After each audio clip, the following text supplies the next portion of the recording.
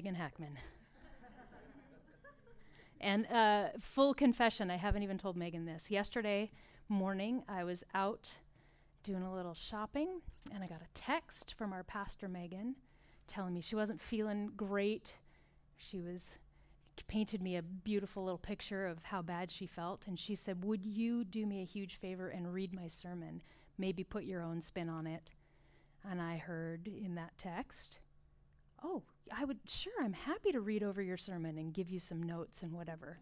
And then I got home, and I opened the email that said, "Accept preaching tomorrow at Kids App House." And in the email to the whole team said, "Stephanie has offered to do the preaching." And I went, "I have offered to do the preaching." Excellent.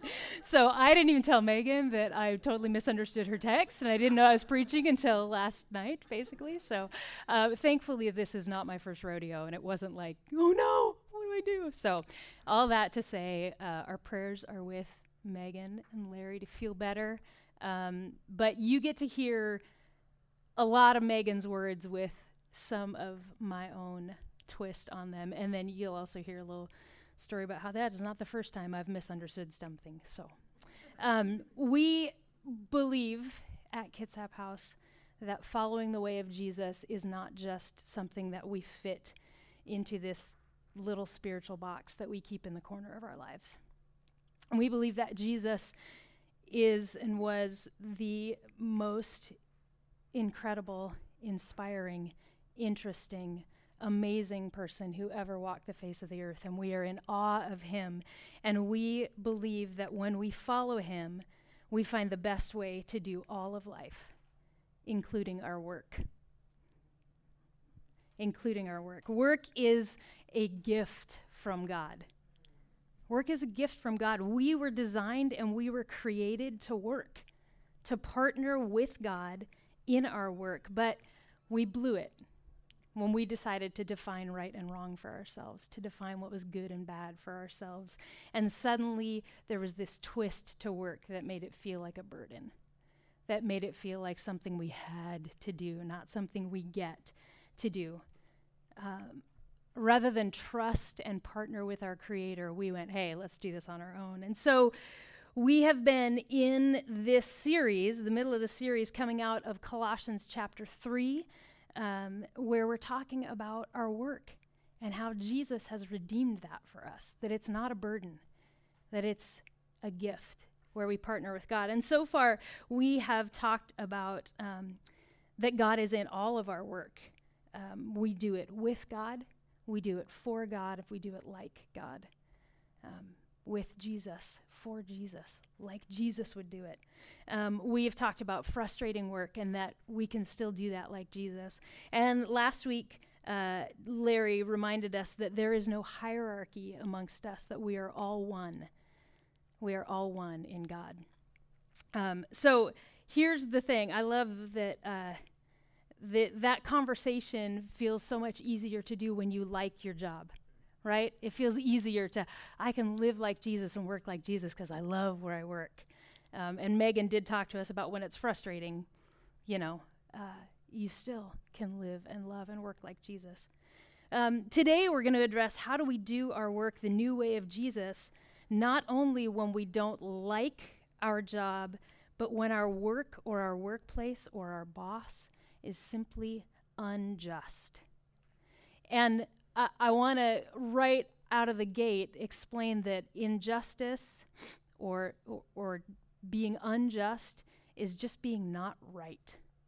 And some things are really clearly like, ooh, that is not right. And some things, like, it just doesn't feel right. There's something wrong here. And God's way, just so you know, God, if you feel like it's not right, God also feels like it's not right. And God's way is to either wait and let him make it right, ultimately forever right, eternally right. But sometimes God's way is for us to act and to be his hands and feet and to bring his justice and his righteousness to the situation. I love that Megan is not here to do this, because then she clearly puts in her notes a warning that this message is so practical that you will likely feel like you have to do something about it. It's when, preachers do that thing where they stop preaching and start meddling. Like, you're going to have to do something in your life, and that fell to me. Maybe that was the Lord going, Stephanie, this is something you need to pay attention to. But you may get to work tomorrow or sometime this week. You may have your eyes open to something that you go, this has felt not right. And I need to either wait and live like Jesus in it and show somebody that we can work through this, or God might be calling you to act and change something in which he also then will give you the strength to make that happen. So you've probably come across some situations where something didn't feel right, but you didn't know what the right thing to do was. I am a teacher. Some of you know that if you were here a few weeks ago, Megan interviewed me about my job. And I have been a teacher for 16 years. It would have been 20 years, but I quit a lot. I get bored and I just quit and go find something new to do. I've actually only quit teaching twice. But one of the times that I quit, I was teaching middle school, right? And one of the times that I quit, I saw a job posting on, I don't know, one of the whatever, but it was for Walden University. Walden University, if you don't know, is an online university like the University of Phoenix, whatever. They deal with the big three: education, nursing, business, offering master's degrees and even doctoral degrees in those things. Online, they have some cohorts that they do. This was back in 2006, because it was right before we got married. So, and I was like, oh, it's a program information specialist. And the job was, you just get to go to schools, hang out in teachers' lounges, and just talk to teachers about the benefits of having a master's degree. You can bring snacks, you get a company card, it's like, that sounds amazing. That sounds really good. And you guys are so much smarter than I am, because you are out there going, oh my gosh, you were a salesman. I absolutely fell into a sales position. I need you to look around the room really quick and see if you can pick out the worst salesman. Just kidding, you're looking at her. I could not sell you a coat in a blizzard. I mean, I'm like, the second you give me a look that's like, maybe not, I go, you know what, you're right, I'm sorry I wasted your time. And I back away. So I fell into this sales position. So I started my job and I went to these schools and I hung out in the teacher's lounge and I brought snacks. And when teachers weren't interested, that's fine. I just hung out and talked to them. And then my supervisor called me. She lived in Portland because I was in charge of everything south of Seattle. And I went to her house, actually. She said, come down, let's have a meeting. She was getting in trouble because I wasn't making my quota. I didn't even know I had a quota, right?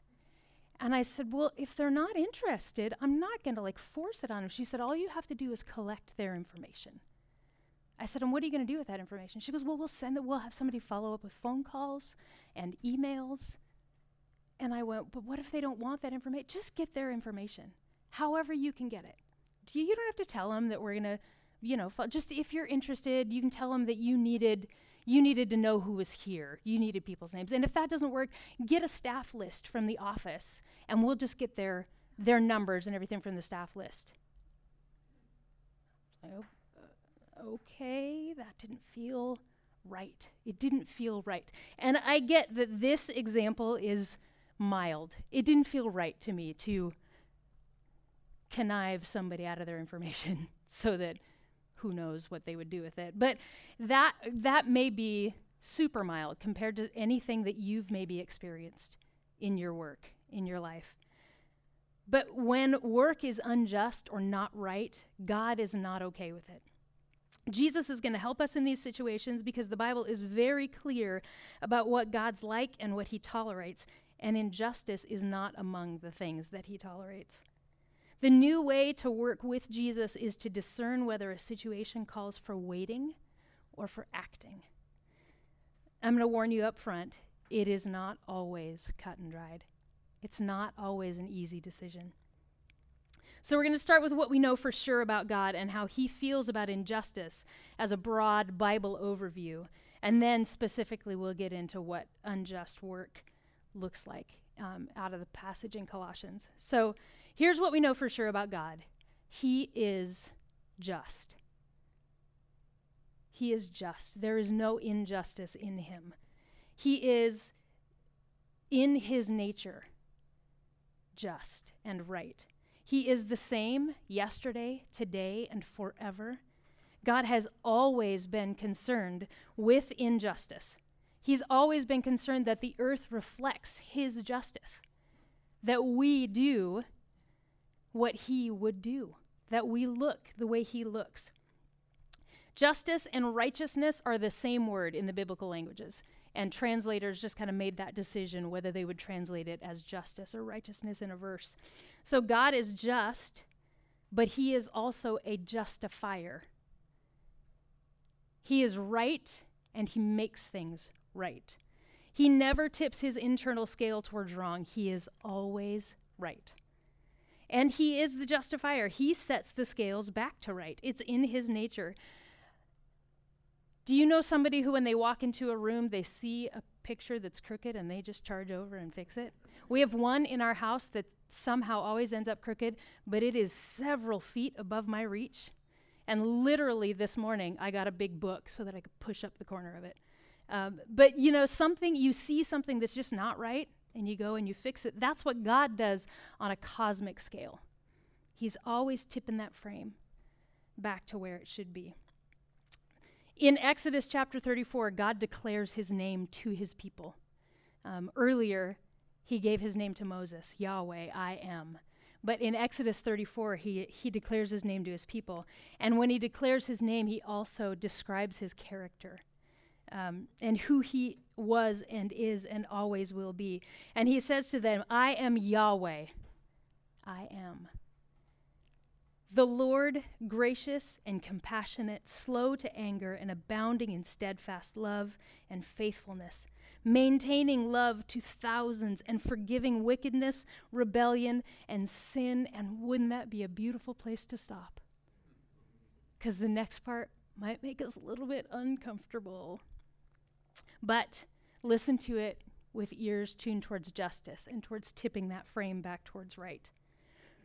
Verse 7, but who will by no means clear the guilty, visiting iniquity of the fathers on the children and the children's children to the third and fourth generation.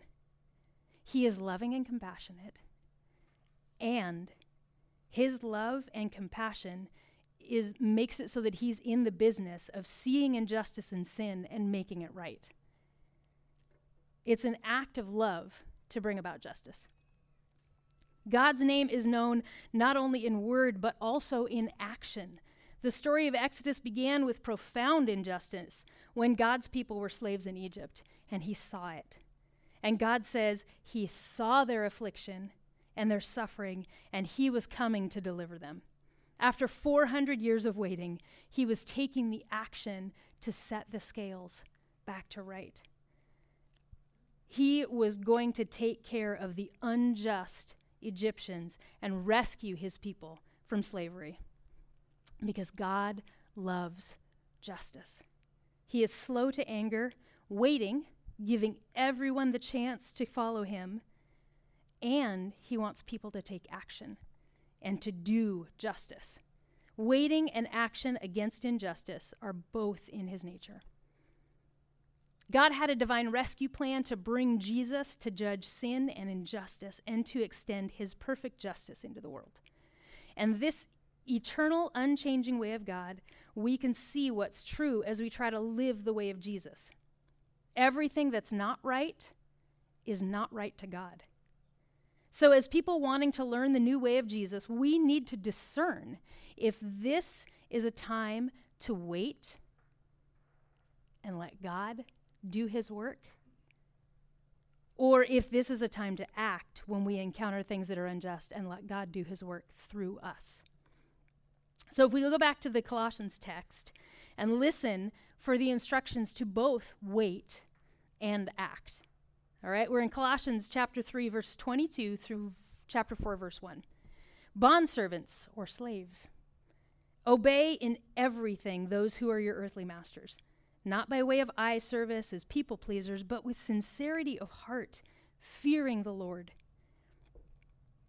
Whatever you do, this is a part we should already know, right? We've been memorizing. Whatever you do, work heartily as for the Lord and not for men, knowing that from the Lord you will receive the inheritance as your reward. You are serving the Lord Christ. For the wrongdoer will be paid back for the wrong he has done, and there is no partiality. Masters, treat your bondservants justly and fairly, knowing that you also have a master in heaven. So first, notice that the context of this passage, Paul is addressing a really unjust system. Paul is addressing the system of slavery. And slavery is not okay with God. I have heard it said from people much smarter than me that God takes his people where he finds them, and he works with them where they are. He works with them where they are. So in this case, this system of slavery, God was working with the people in the system that existed. Paul is accommodating to a cultural system that is unjust. Last week, Larry reminded us that in God's kingdom, there is neither slave nor free, that everyone is the same. All are one in Christ. And yet here, Paul is instructing bondservants in how to relate to their masters. It's an inherently unjust hierarchy, and when Jesus returns, it will be demolished. There are still people who are living in bondage. And God sees it, and he's not okay with it. And he will bring justice to those situations. God is instructing us in how to live a new way within unjust systems. And this instruction includes both wait and act. So before we get to whether we wait or act, let's take a moment and look at what we're waiting for, because it's really good. What does he tell the bondservants to wait for? No, you just have to have listened. You just have to remember, right? There's no cheating. We're waiting for God's justice. For God's justice, he is going to give rewards. Verse 24, work heartily, knowing that you're going to receive an inheritance from the Lord. That will be the big cosmic frame tilt. When God ultimately brings his justice when Jesus returns. And at the same time, verse 25, the wrongdoer is going to get paid back. The scale will tilt that way too. That's the justice we're waiting for, right? So, somebody's got to pay. The wrongdoers will be paid back. But God is in the business of restoration. As well as paying back. The scale will tilt that way.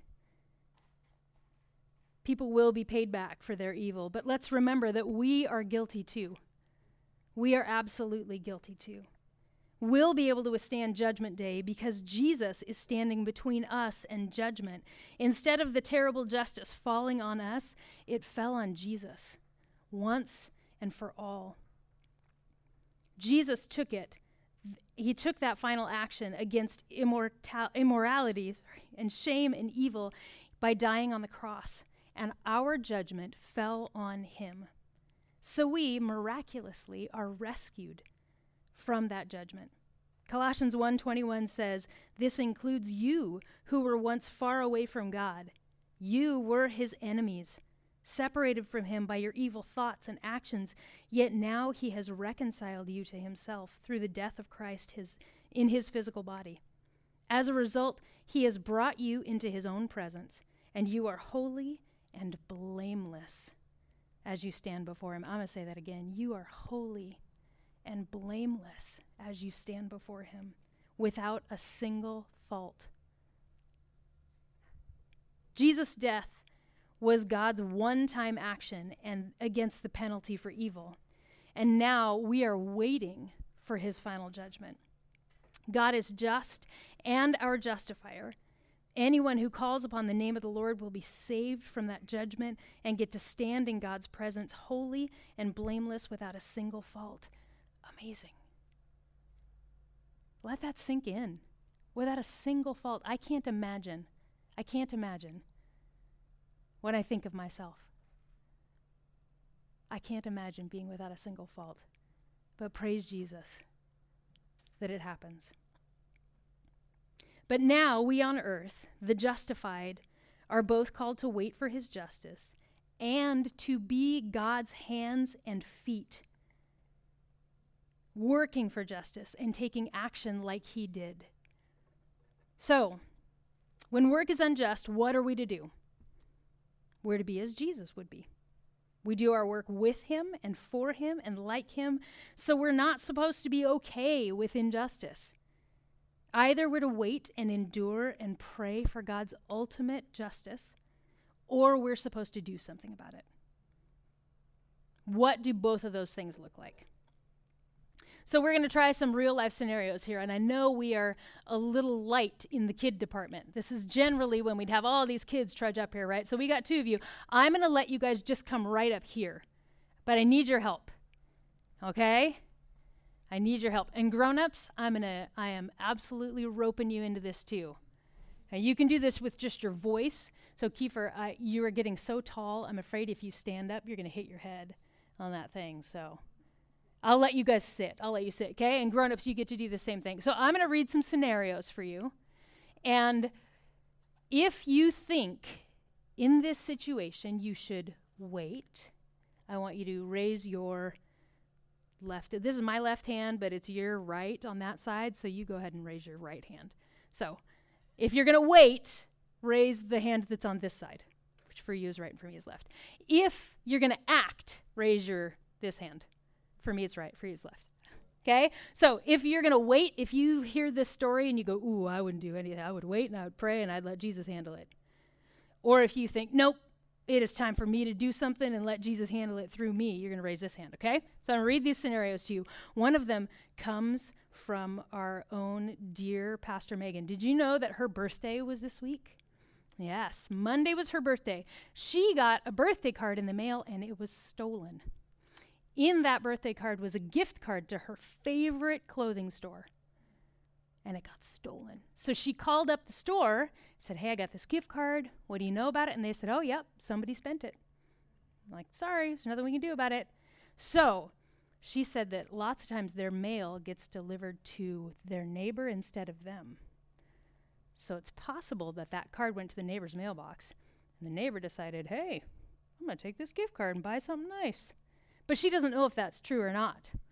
So should she wait or act? All right, we got a wait and an act on this side. We have a lot of waiters in the audience. Okay, we have an actor. Okay, all right. All right. Okay, here's another one. These are actual people that you know that Pastor Megan asked for some examples. Jamie works in a job that has certain health standards for being able to teach classes. She has had an injury, and so she's not able to or allowed to work. She's able to work, but she's not allowed to because she can't go back to work until she has a note from her doctor that says she is healthy enough to teach her classes. But there are a lot of other instructors that aren't even as healthy as she is when she's injured, but they still get to teach. They don't have to wait for a note. So should she wait out the healing process, or should she act to get the standards changed for coming back to work? So should she just wait, come back to work on her like when she gets to, or should she act and say, hey, these standards are a little bit crazy. Let's figure this out. Or should she follow the rules and wait, but also work to get it changed? All right. So we got some waiting, some acting, some praise hands. All right. Stephanie had a boss who always handed down all of his work to me and to the other people that I worked with, but he got all the credit for having an amazing staff and being such a great leader. Should she just endure it, work faithfully and wait? Or should she stop doing his job and talk to his superiors? Wait or act? Oh, all right. Thank you for your help. Thank you for helping us all stretch out. I appreciate you. Well done, you two. The thrust of the passage in Colossians 3 seems to be that because God is just forever, sometimes we're supposed to wait. He tells the bondservant, who's actually equal with his master in the eyes of God, but he tells the bondservant in this life to work heartily as for the Lord and not for men, not with eye service as people pleasers, but with sincerity of heart. So not just keep doing your job, but do your job from your heart. What else do we say is from our heart? I love you with all my heart, right? So do your job from your heart. Don't just do it, but do it well as though you love it. Jesus' way includes not only waiting, but even enduring things as he did, with a good attitude. In 1 Peter, Peter writes compassionately to slaves, and he says when they experience suffering, they're close to God. If our good shepherd endured unjust suffering, it's not beneath us at times to endure it either. But wait a second. In the past, in this country and others, those verses have been used to justify slavery.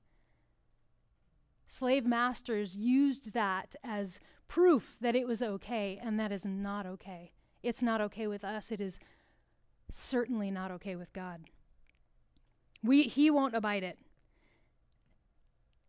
And our passage in Colossians 3 didn't end with, hey, bondservants, do your work.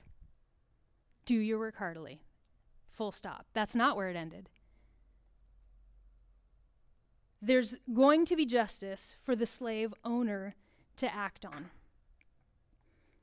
We'll get there in just a second, but not before we are challenged to embrace that we really are called to walk the way of Jesus.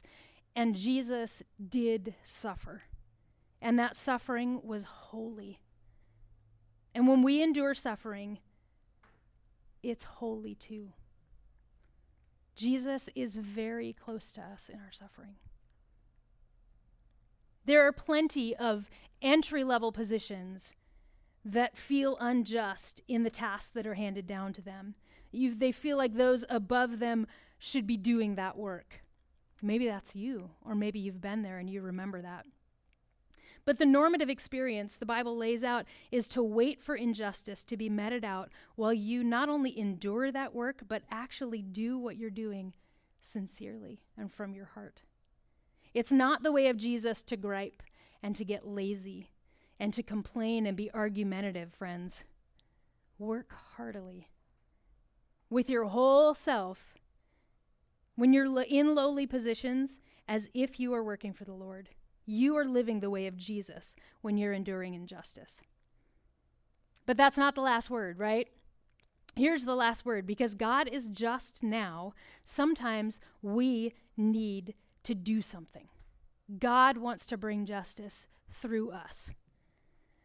Like Larry pointed out last week, what we do will likely be different if you feel like you're in a powerless position or if you feel like you're the one with the power. What you do will look different.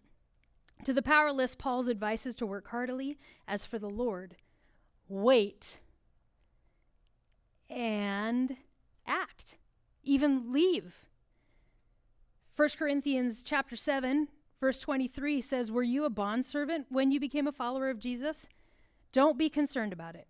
But if you can gain your freedom, avail yourself of the opportunity. Stay and go if you can, if that's an option. This isn't a contradiction. It's a call to discernment. Be discerning. Listen to what God is calling you to do. To wait and endure with Jesus for him and like him, or to act and see what I can do to make this place look more like heaven on earth, even maybe escaping an injustice. So, after I met with my supervisor at Walden University in her adorable little Portland house that she paid for with information. I'm just kidding. I don't know how she paid for it. That's not fair to her at all. She was a delightful woman. But that whole situation didn't feel right to me. And I quit the job. I walked away from the job. I wasn't cut out for that job. I told you, you're looking at the worst salesperson on the planet. But also, it just didn't sit right with me, feeling like I was tricking people into getting their information. But I also didn't feel like I was the one to bring change to that situation. That wasn't my gifting. And there was an opportunity for me to get out. And so I did. But I know that not all those who are powerless feel like they can leave. Not everybody's in a situation where financially they can walk away from something like that. That's where Jesus is with you. Jesus is in that. I would call us as followers of Jesus to not be okay with the fact that the powerless are stuck in these positions too. And if there's something we can do, even from the outside, that we take that action, that we claim the power that we have in Jesus and do the right thing. Jesus is not okay with us participating in systems that are keeping people powerless. Or if we can act on their behalf and be part of a solution that would give them an opportunity to avail people of the chance to break out, he wants us to do it. He wants us to do it. A couple weeks ago, I went to Alpha on Monday night, and Larry told me a story about earlier that day, 2 people had come to the door at 703 Kitsap Street, and they were selling magazines. And so he invited them in, and you guys might know something about, like, you've had that experience of, oh yeah. So he invited them in and offered them, something to drink, and just had a conversation with them, talked to him about what they do, talked to him about what he does, what the house was about, and they had a good long conversation. And one of the things he said was he felt like he needed to kind of support them, that they needed some support where they were. So he went ahead and ordered a magazine, but not before saying to them, I think this is a scam. And I'm kind of afraid I'm not going to get my magazine, or I don't know. I mean, I don't know what's going to happen. But they were grateful as they left. Then afterwards, he did some research. And he said he found later, he found an article in The Atlantic that had a long-form article on the magazine sales specifically, and that they are a form of modern-day slavery. And maybe you guys knew that. I didn't know that. He shared this with me, and I was like, oh, I knew somebody who used to be one of the higher-ups in those things. That feels wrong on every level. But the people, they get them bound. They become bondservants. They bind them in debt because they pay for their transportation. They pay for their housing. They pay for their food.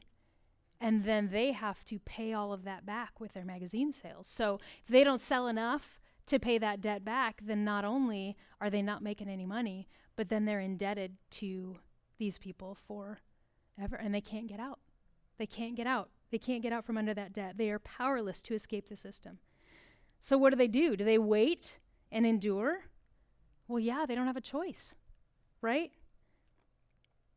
And that's when a new person will enter the scene, the one with the power, and it's their job to act.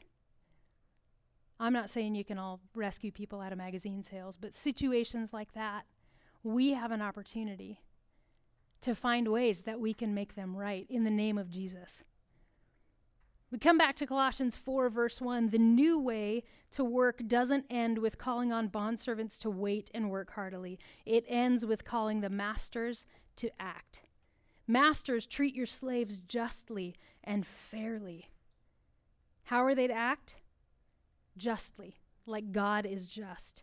Masters were being called to do something unheard of in that time. Be just and fair to your bondservants. Treat your bondservants justly and fairly, knowing that you also have a master in heaven. You with the power are to be looking out for the one who doesn't seem to have a choice, tipping that frame back to right. So, can you change the employee policies at your work? Can you petition your legislators? Can you donate to causes that help and protect the vulnerable? Human trafficking is a cause that gets me fired up. It is in my bones. God has lit this fire under me. And I can tell you numerous times Charlie has come home and heard me say, hey, we donate to this cause now. Or, oh, just so you know, I signed up for us to support this, or we're doing this virtual thing to bring an end to whatever.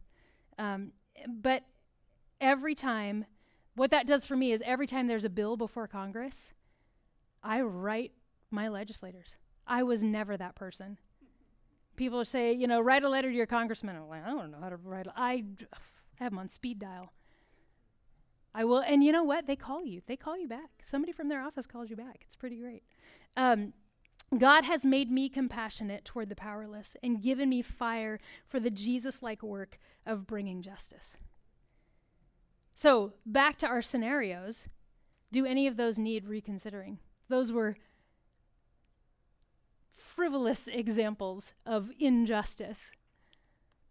But how would God have us act? Are there any that call for waiting, for greater patience and wholehearted work? Jesus endured his suffering. God often waited in 400-year chunks, but God is just and will bring about justice forever, complete with rewards and payback. Are you in a situation where you need to wait and work heartily? Or is it time for you to take action? When you hear about how Jesus acted, how he brought justice, when you know it's in his nature to rescue and redeem and set free and heal and welcome in, when you hear God's invitation to be like him in the world, making his character known, when you consider the radical injustices of the world we live in, where the powerless have no choice but to endure, is there any situation you are in that you think it's time for you to take action? Let me pray for the Spirit to give us discernment in our lives and in these situations. Will you pray with me? Holy Spirit, we thank you for your presence. We thank you for your wisdom. We ask you to give us discernment in every area of our lives, in our work, in situations that we just happen to come upon that you have guided us to. We ask for discernment in knowing what to do. We ask that you give us patience when it's time for us to wait. And we ask that you give us boldness when we know you want to act through us. Father, we thank you for the gift of your Spirit. I pray that we would avail ourselves of every opportunity to let him work in and through us. In Jesus' name, amen. You have been listening to a Kitsap House podcast. We are located in Port Orchard, Washington, with in-person worship every Sunday. For more information, go online to kitsaphouse.org. Don't forget to subscribe and tell a friend. Thank you, and God bless.